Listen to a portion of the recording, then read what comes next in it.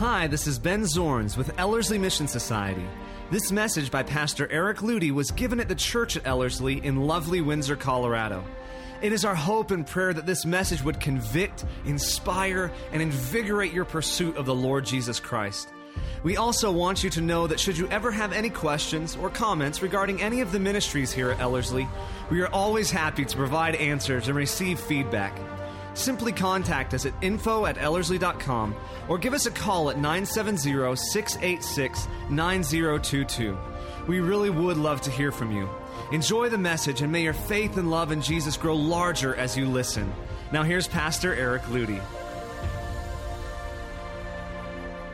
This week we have a message called 3 Days. And look at that subtitle. It's just huge. A study in the Christian's response to God's apparent silence.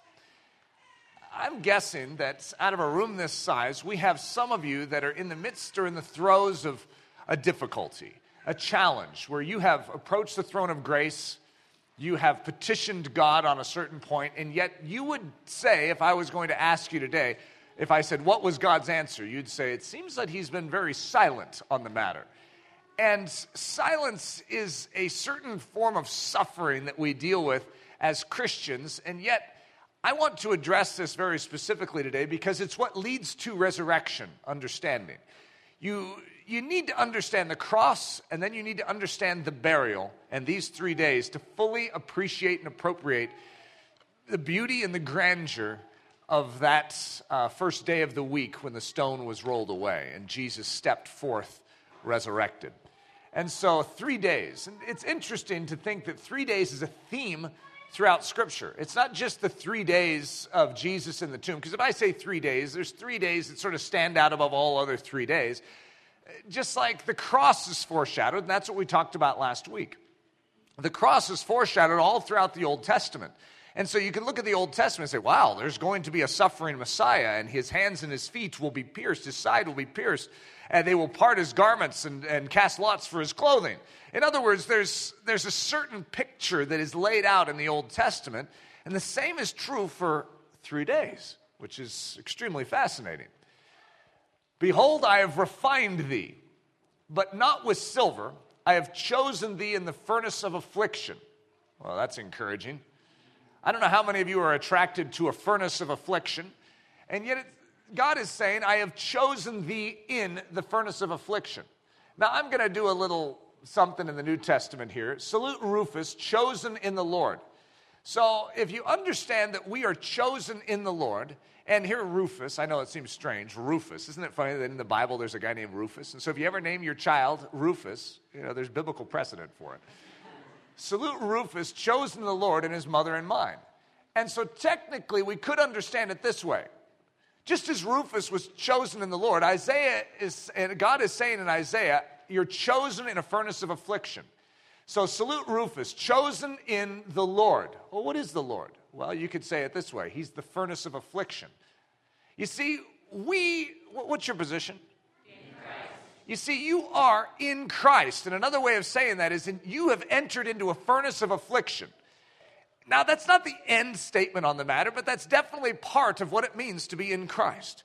You have stepped out of Adam and into a new dwelling place, and you have entered into the Lord. You have entered into a furnace of affliction. So we can call it the suffering Christ. There's a lot of different terms that we could give. But we say, I am in Christ. And that is a statement that should transcend your entire Christianity. It should alter your thinking, because when you are in Christ, you are where he is. If you are in Christ, you share in his work. It is a work that you couldn't perform. He performed it. And when you enter into Christ, it's like entering into a plane. You can't fly, but that plane can. And as a result, you're able to accomplish something that you couldn't on your own. And that's the same with being in Christ. The law of gravity outside that plane defeats you. And you cannot do as you would wish to do. But when you enter into that plane, you function under a higher law. We could call it the law of aerodynamics. In Scripture, it's called the law of the Spirit of life in Christ Jesus. So you are in Christ. I am in Christ, therefore his sufferings are my sufferings. You see, instead of just saying his victory is my victory, I want to focus on something. I want us to understand that we share in both the sufferings and the victory. And these sufferings aren't to be overlooked. I know we want to skip over them really quick. I mean, we live in a very cozy, comfortable society known as America here. And so when we understand I am in Christ, therefore his sufferings are my sufferings. You know that kid that used to get picked on growing up, on this public school and get beaten up by the bullies? Well, could you imagine stepping inside of him for a day and going to school with him and suddenly seeing the evil looks and the stares and the jeers, and then suddenly the big bully comes up and you're realizing, whoa, I'm in this kid. I used to look from a distance and go, oh, poor kid. But now you step into his skin and you realize it from a whole different light. You begin to tremble as he trembles. You begin to realize, can we run? Can we move? Let's hide. Hide behind a bush. You used to make fun of that kid, but now you understand him in a whole unique way. And suddenly you have an empathy and a compassion. It's called fellowship in his sufferings. You see, when you step into Christ, you step into a fellowship. You step into, in a sense, his skin. And now the way he is treated on this earth, you get treated. And you have a whole new appreciation for the cross. You have a whole new lens through which you will look at it. His affliction, my affliction. His death, my death. His burial, my burial. Now we can keep going because some good things begin to happen after that.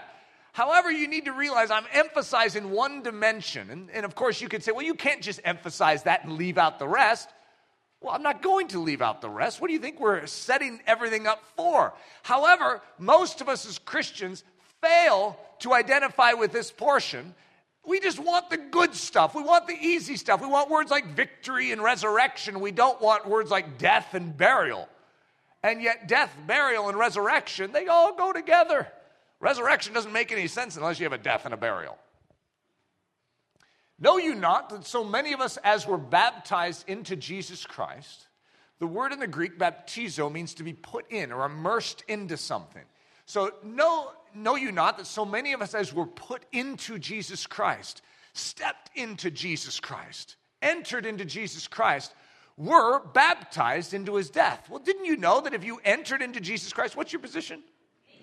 You see, if you're in Jesus Christ, didn't you know that you were also put into his death? You see, you're in him, therefore, when he died, well, you died. You see, it became your death. Therefore, we are buried with him. See, the logic flows that if you were in his death, well, then you were also in his burial. Therefore, we were buried with him by baptism into death, that like as Christ was raised up from the dead by the glory of the Father, even so we also should walk in newness of life. I gave you some good stuff there. I'm wanting you to focus on the suffering and the affliction here, but the scripture is always pushing towards the resurrection. I didn't need to try and trim this out. You see, we are baptized into his death, and as a result, subsequently, we're also baptized or put into his burial. When he was buried, we were buried. You see, this is a key component concept to Christianity. You see, you have a dimension of your life that you can't seem to get rid of. It's the old you. It's that one part of you that creeps into every conversation and into moments when you wish it would just get out of there. It's that selfish, self-centered, fleshly you. And you can't seem to get rid of it. No matter how hard you try, you discipline your life. Say, I'm not going to do that anymore. I'm not going to look at these things anymore. I'm not going to think thoughts like that anymore. And there you go. You do it again. It's a part of you that's known as the old man. And the old man cannot be dealt with outside of Jesus Christ. But when you step into Jesus Christ, his death becomes your death. And the old man that you could never deal with is officially dealt with in Jesus Christ. You know that old behavior that always shows itself and everyone around you is like, old Eric. You see, when you enter into Jesus, that old behavior is put away. It's buried. Buried means to be put out of sight. It is no longer visible. And so this is actually good news, even though it doesn't feel like good news. When we share in his death and we share in his sufferings, we share in his burial, it's actually wonderful news, even though at first glance it doesn't seem like it. So what have we gotten ourselves into? When you step into Jesus Christ, it all sounds good. It's like, oh, eternal life with the Father. Oh, how wonderful. What are we stepping into? We're stepping into a suffering Savior. He is brought as a lamb to the slaughter. Excuse me? I just stepped into a lamb? And where are you headed, lamb? To the slaughter. What? You see, this is what Paul actually talks about in Romans 8, too. We are as lambs unto slaughter. What? Hey, I didn't sign up for this. Are you sure you didn't sign up for this? You see, you want the resurrection, but the resurrection always follows the death. You see, when you enter into Christ, he walks you through everything that is requisite to truly bring you to life. And this is part of it. He is brought as a lamb to the slaughter, as a sheep before her shearers is dumb, so he opens not his mouth. The strange 3-day journey. There's something about 3 days in Scripture when all seems backwards, dark, and lost. So 3 days in Scripture, all throughout the Old Testament, seems to hearken back to this idea of, God, did you forget us? Hey, God, I have some serious needs here right now, and it seems like you've gone silent. All goes dark. So this is one of those things in each of our lives that we have to know how to grapple with. Now, when I teach at Ellerslie, I stick a pedestal over here and I stick a pedestal over here. And on this one, I set an apple. And on this one, I set the Bible. And you are in the middle, faith. Faith has to make a decision of which way it's going to turn. Are you going to turn to what I always call the slick attorney? It's the devil. And he's always hanging out with the apple. And he's like, yeah, see, doesn't this look good? It's the natural realm. It's all the appeal of everything that would draw us away from the truth of God's word. And over here, we have the Bible. God just speaks it. He says it plainly. And oftentimes, he doesn't bark and make a lot of noise and thunder about it. He just says it. And it's so hard sometimes to just listen to what this book has to say because this side is making so much noise.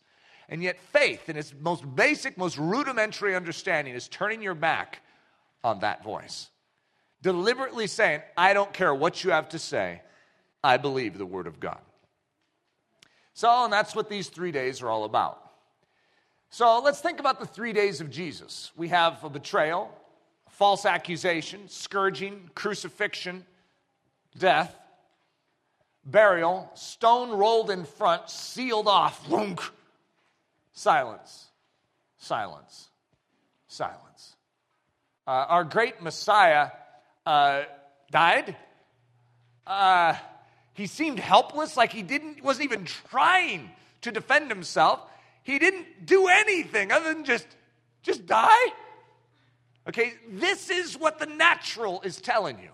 You see, if all you have is what's coming from this side of the equation, then you could despair, you could go into Great Depression, you could weep and moan and groan. However, the key in these 3 days is to remember what the Word of God says. So let's ask a couple questions. Can God lie? Well, and it's sort of hard to answer that in some bulk way. The Bible says he can't. Isn't that funny to think that God can't do something? Because some people would say, he can do whatever he wants. He can't violate his nature, and he is truth. There is no lie in him. So one of the most basic, most rudimentary elements of your Christian walk is to recognize this. God cannot lie. So can God lie? He can't. Has God promised? It's strange, but God didn't have to give us a promise. He could be a truth-telling God, but he doesn't need to speak to us. However, he's condescended to promise us something. He didn't have to. But the God who cannot lie has also promised. You combine those two things together and boom, you have faith, something to believe in. A God who is unable to lie has spoken to us. Well, you might as well start listening to it. And that's the key to how faith works. So the word of God on the matter. You know that God actually spoke about these 3 days? You know that God actually said something about these 3 days? And what he says matters. And he began to teach them, speaking of Jesus, that the Son of Man must suffer many things and be rejected of the elders and of the chief priests and scribes and be killed. Listen to this. And after 3 days, rise again. So what's the word of God on the matter? The Son of Man will suffer. Because what's the enemy saying? Look at your weak Messiah. Look at this guy. You're calling him your champion, your victor, your Messiah. So much for him. Look at him. He's dead. And what is the word of God saying the whole time? He must suffer. He must die. And on the third day, he will rise again. You see, what you're calling silence isn't silence. God is speaking. His word is still valid. Though it was spoken thousands of years ago, do you know that it's still speaking today? So where am I going with this? You might think God is silent. He's anything but. He has spoken, and his word is not null and void today. It still means precisely what he intended it to mean. So you know that there's another voice on the subject, and many of you are very familiar with this voice. It's a yammering loudmouth. And so the slick attorney over here is always saying something. So what's the word of the devil on these 3 days? What's he saying? Sir, we remember that the deceiver said, they're calling him a deceiver, speaking of Jesus, while he was yet alive, that after 3 days he will rise again. Ha ha ha. Yeah, right. Have you ever seen that happen before? Come on, what an idiot. You see, this side is making a lot of noise. There's a word of the devil on the matter, and there's the word of God. Which one are you listening to?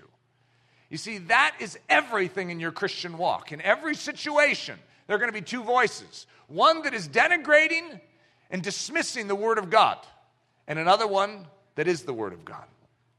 God cannot lie, and he has promised. How are you going to handle the 3-day test? It's an amazing thing, but you have stepped into Christ, and in so doing, it seems like you've stepped into the 3-day test. It's just part and parcel of our life. Do we have resurrection life? We do. But we also sort of get the death, burial that goes before it.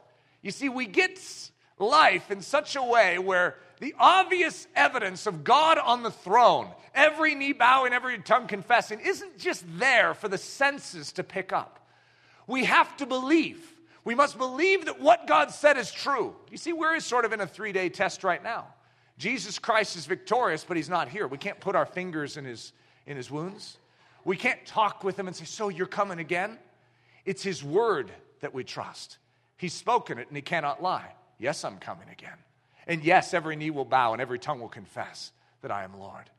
You see, we must trust something. We are in a season of silence. I'm not saying God isn't speaking. I'm not saying that. I'm saying compared to the degree that we would want him to speak.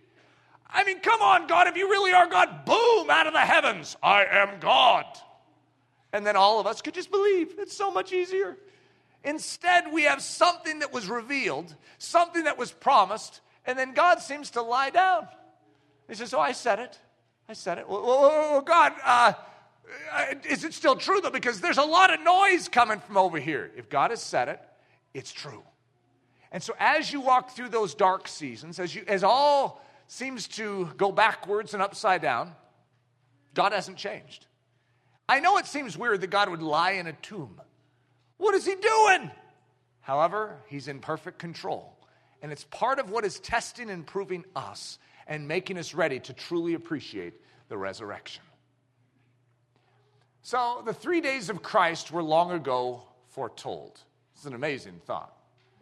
So I'm going to go through each one of these individually. The 3-day are you willing test. The 3-day will you buckle test. The 3-day bitter waters test. The 3 days are you ready to try the impossible test. The 3-day but I can't go another step test. The 3-day if I perish test. The 3-day in the belly of the earth test. So let's go through each one of them. I'll go through these quick, don't worry. The 3-day are you willing test. So let's go back to the book of Genesis. Abraham and his son Isaac. Now it came to pass after these things that God tested Abraham. Oh, a test. We don't really prefer tests. Oh, God. And of course, this just happens to be a 3-day test. Did you know that? And he said to him, Abraham. And he said, here I am. Then he said, now take now your son, your only son Isaac, whom you love, and go to the land of Moriah, and offer him there as a burnt offering on one of the mountains of which I shall tell you. So Abraham rose early in the morning and saddled his donkey and took 2 of his young men with him and Isaac his son. And he split the wood for the burnt offering and arose and went to the place of which God had told him. Then on the 3rd day, Abraham lifted his eyes and saw the place afar off. Could you imagine what these 3 days feel like? God has given a promise to Abraham that of his seed, Isaac, he will make his generations. He will call forth his seed. It will be in that the promise will be revealed. God has made a promise to Abraham about this very son, and yet he's asking him to lay him down. Can God lie? And has God promised? You know what it says in the New Testament? That Abraham believed that God could raise up Isaac from the dead. He knew it. He knew God had promised, even though the test that he was walking through, I can't even imagine as a father to go through this. I mean, it is so inconceivable what Abraham had to be facing in this situation. And yet 1 foot in front of the other, he kept going. And I don't know what it would be like to bind your son and put him on an altar and raise a knife above it. So Abraham rose early in the morning and saddled his donkey and took 2 of his young men with him and Isaac his son. And he split the wood for the burnt offering and arose and went to the place of which God had told him. Then on the 3rd day, Abraham lifted his eyes and saw the place afar off. And Abraham said to his young men, stay here with the donkey, and the lad and I will go yonder and worship, and we will come back to you. We will come back to you. Wow. So Abraham took the wood of the burnt offering and laid it on Isaac his son. And he took the fire in his hand and a knife, and the 2 of them went together. But Isaac spoke to Abraham his father and said, my father. And he said, here I am, my son. Then he said, look, the fire and the wood, but where is the lamb for a burnt offering? And Abraham said, my son, God will provide for himself the lamb for a burnt offering. So the 2 of them went together. Then they came to the place of which God had told them. And Abraham built an altar there and placed the wood in order and bound Isaac his son and laid him on the altar upon the wood. And Abraham stretched out his hand and took the knife to slay his son. But the angel of the Lord called to him from heaven and said, Abraham, Abraham. So he said, here I am. And he said, do not lay your hand on the lad or do anything to him, for I now know that you fear God, since you have not withheld your son, your only son, from me. Then Abraham lifted his eyes and looked, and there behind him was a ram caught in a thicket by its horns. So Abraham went and took the ram and offered it up for a burnt offering instead of his son. And Abraham called the name of the place, the Lord will provide. As it is said to this day, in the mount of the Lord it shall be provided. Jehovah Jireh, the I am, provides. You see, what has 3 days proven? Yes, it was difficult. Yes, it was dark. Yes, it was excruciating. But Abraham had faith the entire journey through it. We will return to you. Because God is a God of resurrection life. And so Abraham had to face these 3 days with the knowledge that God will resurrect. Even though up to this point in all of history, I don't know that there had ever been a recorded resurrection from the dead. Isn't that an amazing thought? This is a man of faith. And guess what? Was his faith misplaced? Do you know how much noise must have been coming from this side of the ledger? Was his faith misplaced? Can God lie? And has God promised? He will prove faithful. And did he? Of course he did. He always does. So there's a gospel question that comes to us all these thousands of years later. And that is, in these 3 days, are we willing to give up that which is most precious to us to follow Jesus Christ? You see, there are impediments in our soul, and God wants to put his finger on each of these things. And the 3 days that lead to our resurrection life, to the understanding of truly walking in triumph and victory, are we willing to allow him to touch the Isaacs in us and say, will you go on this 3-day journey and bind that and lay it on the altar for me? Oh, God. You see, these 3 days are a challenge, yes, but what follows them? What follows them is resurrection. The 3-day will you buckle test. It's amazing, but all throughout the Bible we have 3-day tests. And they're tests, and they all have to do with darkness and difficulty. But God has the famous Passover day when the death angel passes over Egypt. And all those that put the blood of the lamb on the doorpost, guess what? They were spared. And Pharaoh says, get out! And so now we have the beginnings of the Exodus. And they journey 3 days. And where do they come to in 3 days but to the edge of the Red Sea? You know what? Talk about a test. You know what's happening? They're backed up to a Red Sea. There's mountains on both sides. And now Pharaoh has decided he doesn't really want to lose his servants after all. And so he comes with in all his military pomp and circumstance to regain his slaves. So they're surrounded on all sides. So how you doing right now if you're stuck in that situation?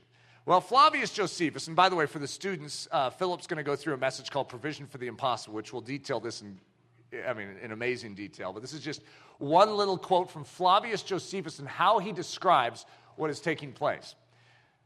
Now, when the Egyptians had overtaken the Hebrews, they prepared to fight them, and by their multitude they drove them into a narrow place. For the number that pursued after them was 600 chariots and 50,000 horsemen and 200,000 footmen, all armed. They also seized on the passages by which they imagined the Hebrews might fly, shutting them up between inaccessible precipices in the sea. The Hebrews, if they should have thought of fighting, had no weapons. Could you imagine this entire nation that has been supernaturally delivered by God. Supernaturally. How could anyone else explain it? How did they even get to that place? It's by God. He's the one that even brought them there. And yet, he didn't give them weapons?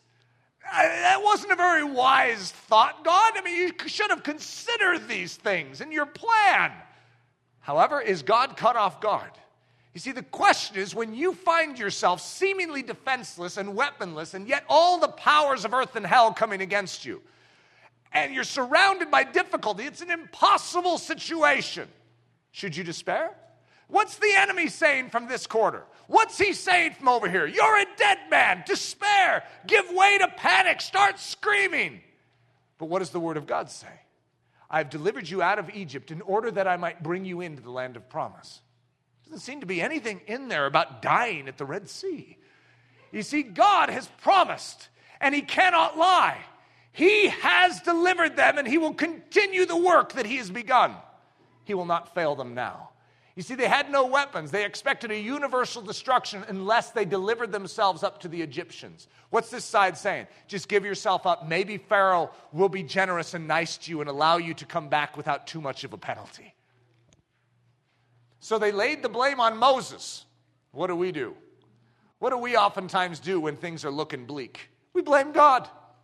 We blame God. It's like, look what you brought me into. God is delivering you right now. You see, you're forsaking him, not him forsaking you. Don't listen to this voice. Listen to the word of God. And forgot all the signs that had been wrought by God for the recovery of their freedom. And this so far that their incredulity prompted them to throw stones at the prophet. They were throwing stones at Moses while he encouraged them and promised them deliverance. But Moses, though the multitude looked fiercely at him, did not, however, give over the care of them, but despised all dangers out of his trust in God.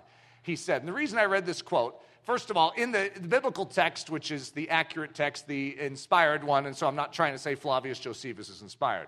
However, for this very quote, I think it's worth it. Listen to this. This is what Moses says back to a despairing people. It is no better than madness at this time to despair of the providence of God. It's no better than madness to turn and listen to this voice, to heed this voice in the midst of the 3 days. Did not Jesus say that after 3 days he would rise again? Do not despair when he's lying in a grave silent. Didn't he speak to you? Didn't his word communicate a very specific message to you? Do not despair now. It is no better than madness to do it. So the gospel question, can God fail you? You know that it is impossible for God to fail you. He cannot do it. He is simply unable to fail. He can only be faithful. That is who he is. Is it not true that he is faithful to his word and that it is impossible for him to lie? Is there ever a time when it is reasonable to despair? Ever. Can you name one time in all history when the saints of God should give way to despair, which means to give up faith? Never a time. Because the one that we put our faith in is, in fact, faithful. The 3-day bitter waters test. So Moses brought Israel from the Red Sea, and they went out into the wilderness of Shur. So now they've crossed the Red Sea, of course, after God delivers them. You know, every time, I don't know if you've noticed, there's going to be a pattern in all these 3 days that they come to the end of themselves. They come to almost a point of despair, of total darkness, and then God comes through. So Moses brought Israel from the Red Sea, and they went out into the wilderness of Shur, and they went 3 days in the wilderness and found no water. And when they came to Marah, they could not drink of the waters of Marah, for they were bitter. Therefore, the name of it was called Marah. And the people murmured against Moses, saying, "What shall we drink?" And he cried unto the Lord, and the Lord showed him a tree, which when he had cast into the waters were made sweet. There he made for them a statute and an ordinance, and there he proved them. You notice that there's all these provings that are taking place, these trials. It's a test. And he said, if thou wilt diligently hearken to the voice of the Lord thy God, and wilt do that which is right in his sight, if you will listen to the word of God and do that which it says, and will give ear to his commandments and keep all his statutes, I will put none of these diseases upon thee, which I have brought upon the Egyptians, for I am the Lord that healeth thee. This is where Jehovah Rapha, the name, comes through. Jehovah Jireh is revealed in Abraham's story. Jehovah Rapha is revealed in this story. If you believe the word, you will recognize that I am the healer. I am the resurrection and the life. Taking a tree and sticking it in the bitter waters. Does that sound like something in the New Testament? A tree. A tree in the bitter waters, and what happens? It turns sweet. The gospel question, will he not turn this bitterness into sweetness? You see, in every bitter situation that you have, every situation where there's a tumult of soul, do you not realize that there is a tree that he has supplied? He even promises, he says, come to this tree and allow it to be applied to your bitter situation, and you will find that the waters will be turned sweet. This is the gospel. It's a promise. It's in his word. Make sure you turn in this direction instead of towards the enemy. The 3-day, are you ready to try the impossible test?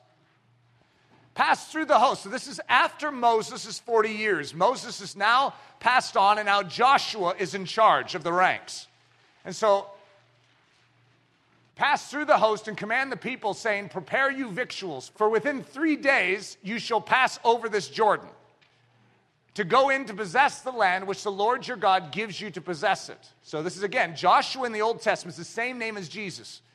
He has taken the inheritance from Moses, and now he's taken the lead to actually fulfill the promise that God said, I've brought you out of Egypt in order that I might bring you into the land of promise. God has spoken, and he cannot lie. When God speaks, he will always fulfill it. And now we have another 3-day test, and guess what's standing in front? We have walled cities that reach up to the heavens. We have giants in the land, and we look like grasshoppers in their sight. What are you looking at? Is the natural realm boasting? Oh, yes, it is. However, what has God spoken? Go, march forward. I will deliver them into your hands. You see, God has spoken. I know it looks bleak. I know it looks dangerous. I know it looks bad. But you allow Joshua to lead you in, and you will find that victory soon will follow. The gospel question, is he not greater than the boastings of this natural realm? You see, this is the proving of each of our souls. Each of these questions is the gospel question to us. Old Testament 3-day tests, and they're New Testament tests for us. You see, these are the proving grounds of how we recognize the beauty and the triumph of the cross and its subsequent resurrection. The 3-day, but I can't go another step test. Now, it happened when David and his men came to Ziklag. On the 3rd day that the Amalekites had invaded the south and attacked Ziklag and burned it with fire and had taken the women captive that were therein. They slew not any, either great or small, but carried them away and went on their way.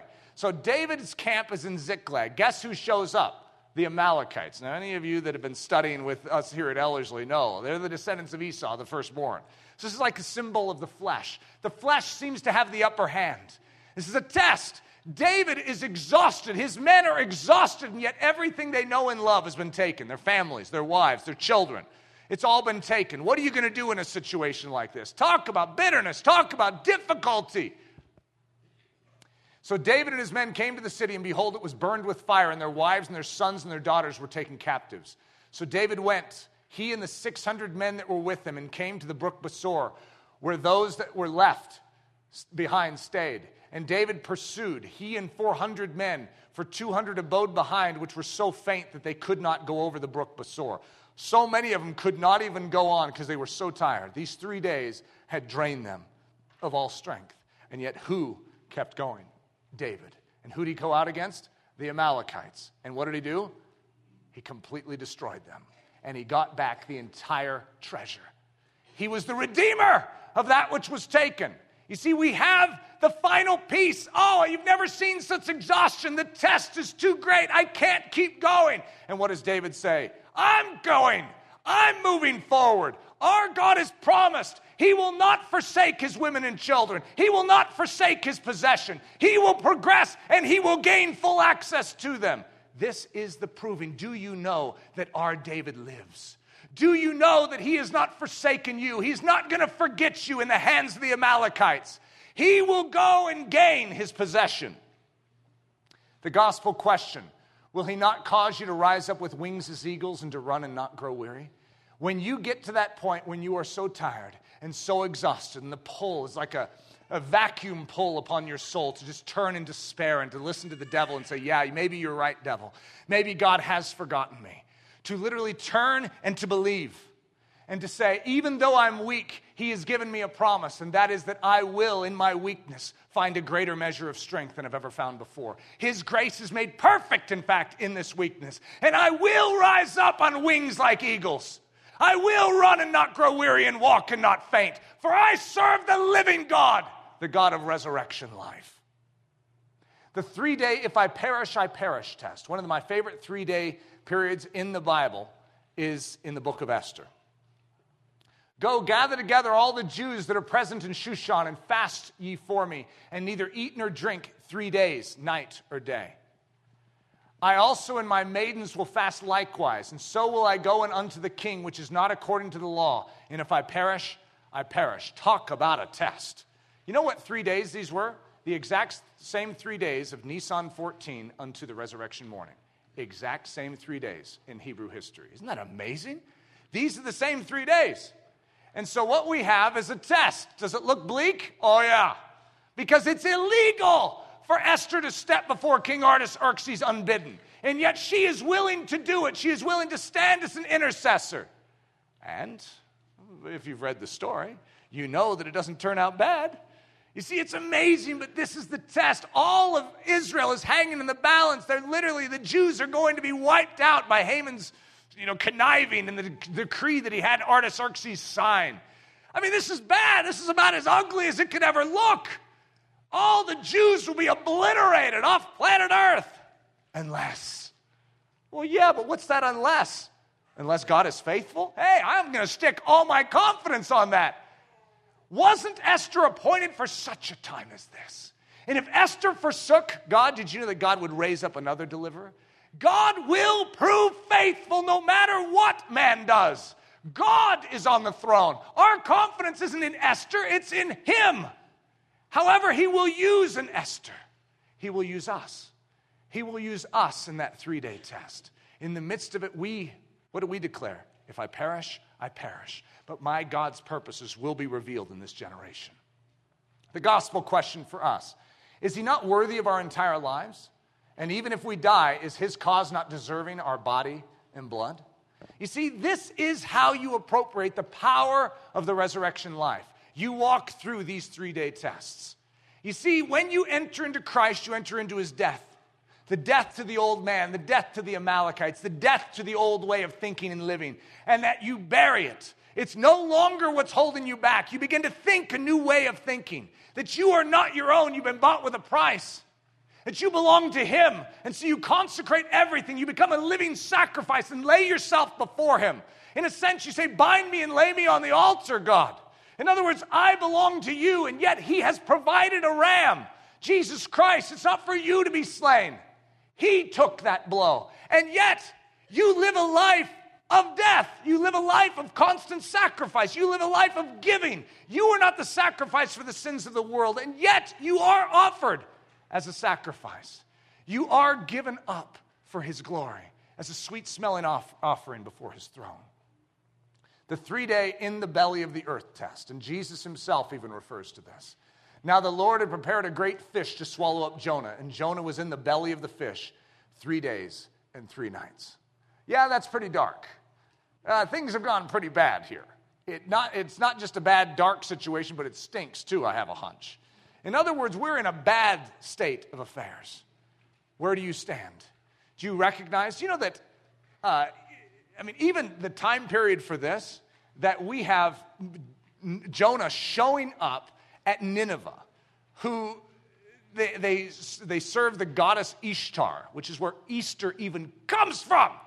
What day do you think he stepped in and made the declaration that he had been spat out of a whale, and God says, repent? What day do you think it is? Just hazard a guess. He's literally standing against the goddess Ishtar. When do you think he would do it? Just use your imagination. We have ourselves a declaration of something in the Old Testament unto the Gentiles. It's amazing. The gospel question, is he not the resurrection and the life? When things go dark, Jesus showed us how to walk it. You know that he walked through the, are you willing, will you buckle, bitter waters, are you ready to try the impossible? But I can't go another step. If I perish in the belly of the earth test. He did. He walked through this. Most of us are like, I can't handle this, Jesus. Well, then get inside of Jesus because he can walk through it. You see, he's already endured this, and he's the one that will carry you through it. It's the Word of God himself that will carry you through this test. I mean, think about this list. Are you willing? Think of the Garden of Gethsemane. Are you willing, Jesus? Not my will, but thine. Will you buckle? Well, if there was ever a situation to buckle, it was this one. Who's Jesus of Nazareth? He says, I am he. You see, he's literally turning himself over, handing himself over into the hands of sinners, willfully doing it. Bitter waters? That was bitter. Are you ready to try the impossible? Yeah? You're ready to carry the weight of the sin of the world upon your shoulders.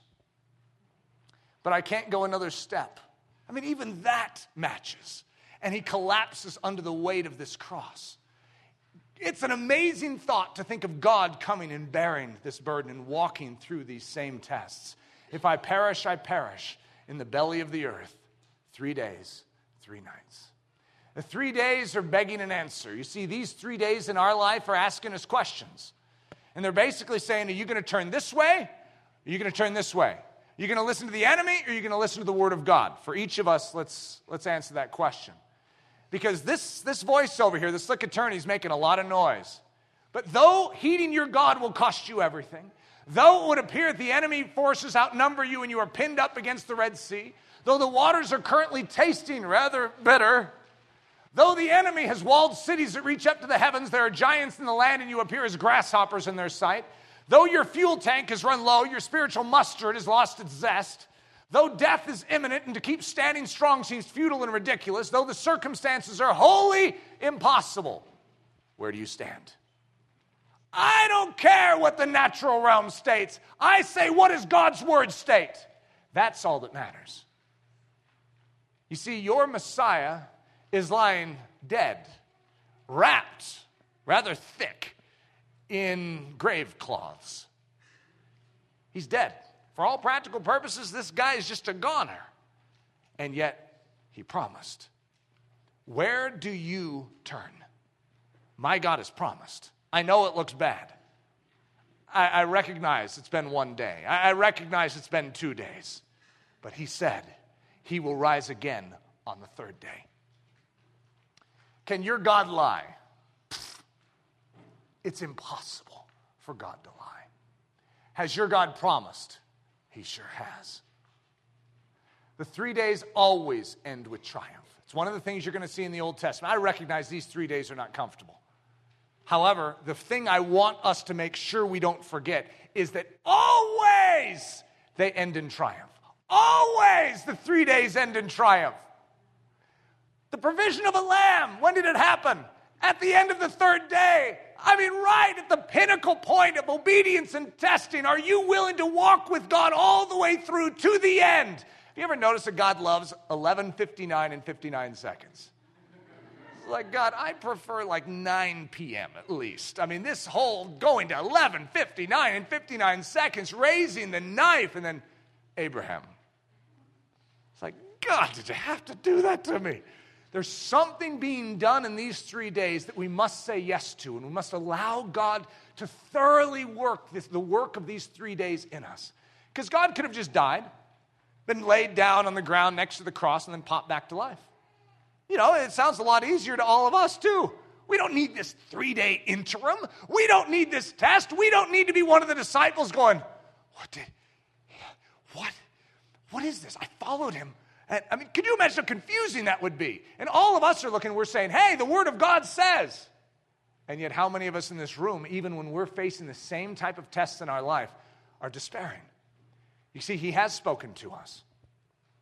Parting of a Red Sea and swallowing up of a dastardly enemy. Yeah, that's how the 3-day test to the Red Sea turns out. Bitter waters turn into sweet waters. The conquering of Canaan. Yes, I realize that they have walled cities and they have giants in the land and we look like grasshoppers in their sight. However, Joshua conquers Canaan. the destruction of the Amalekites. I realize David's tired, his men are exhausted. However, what happens? The Amalekites are conquered.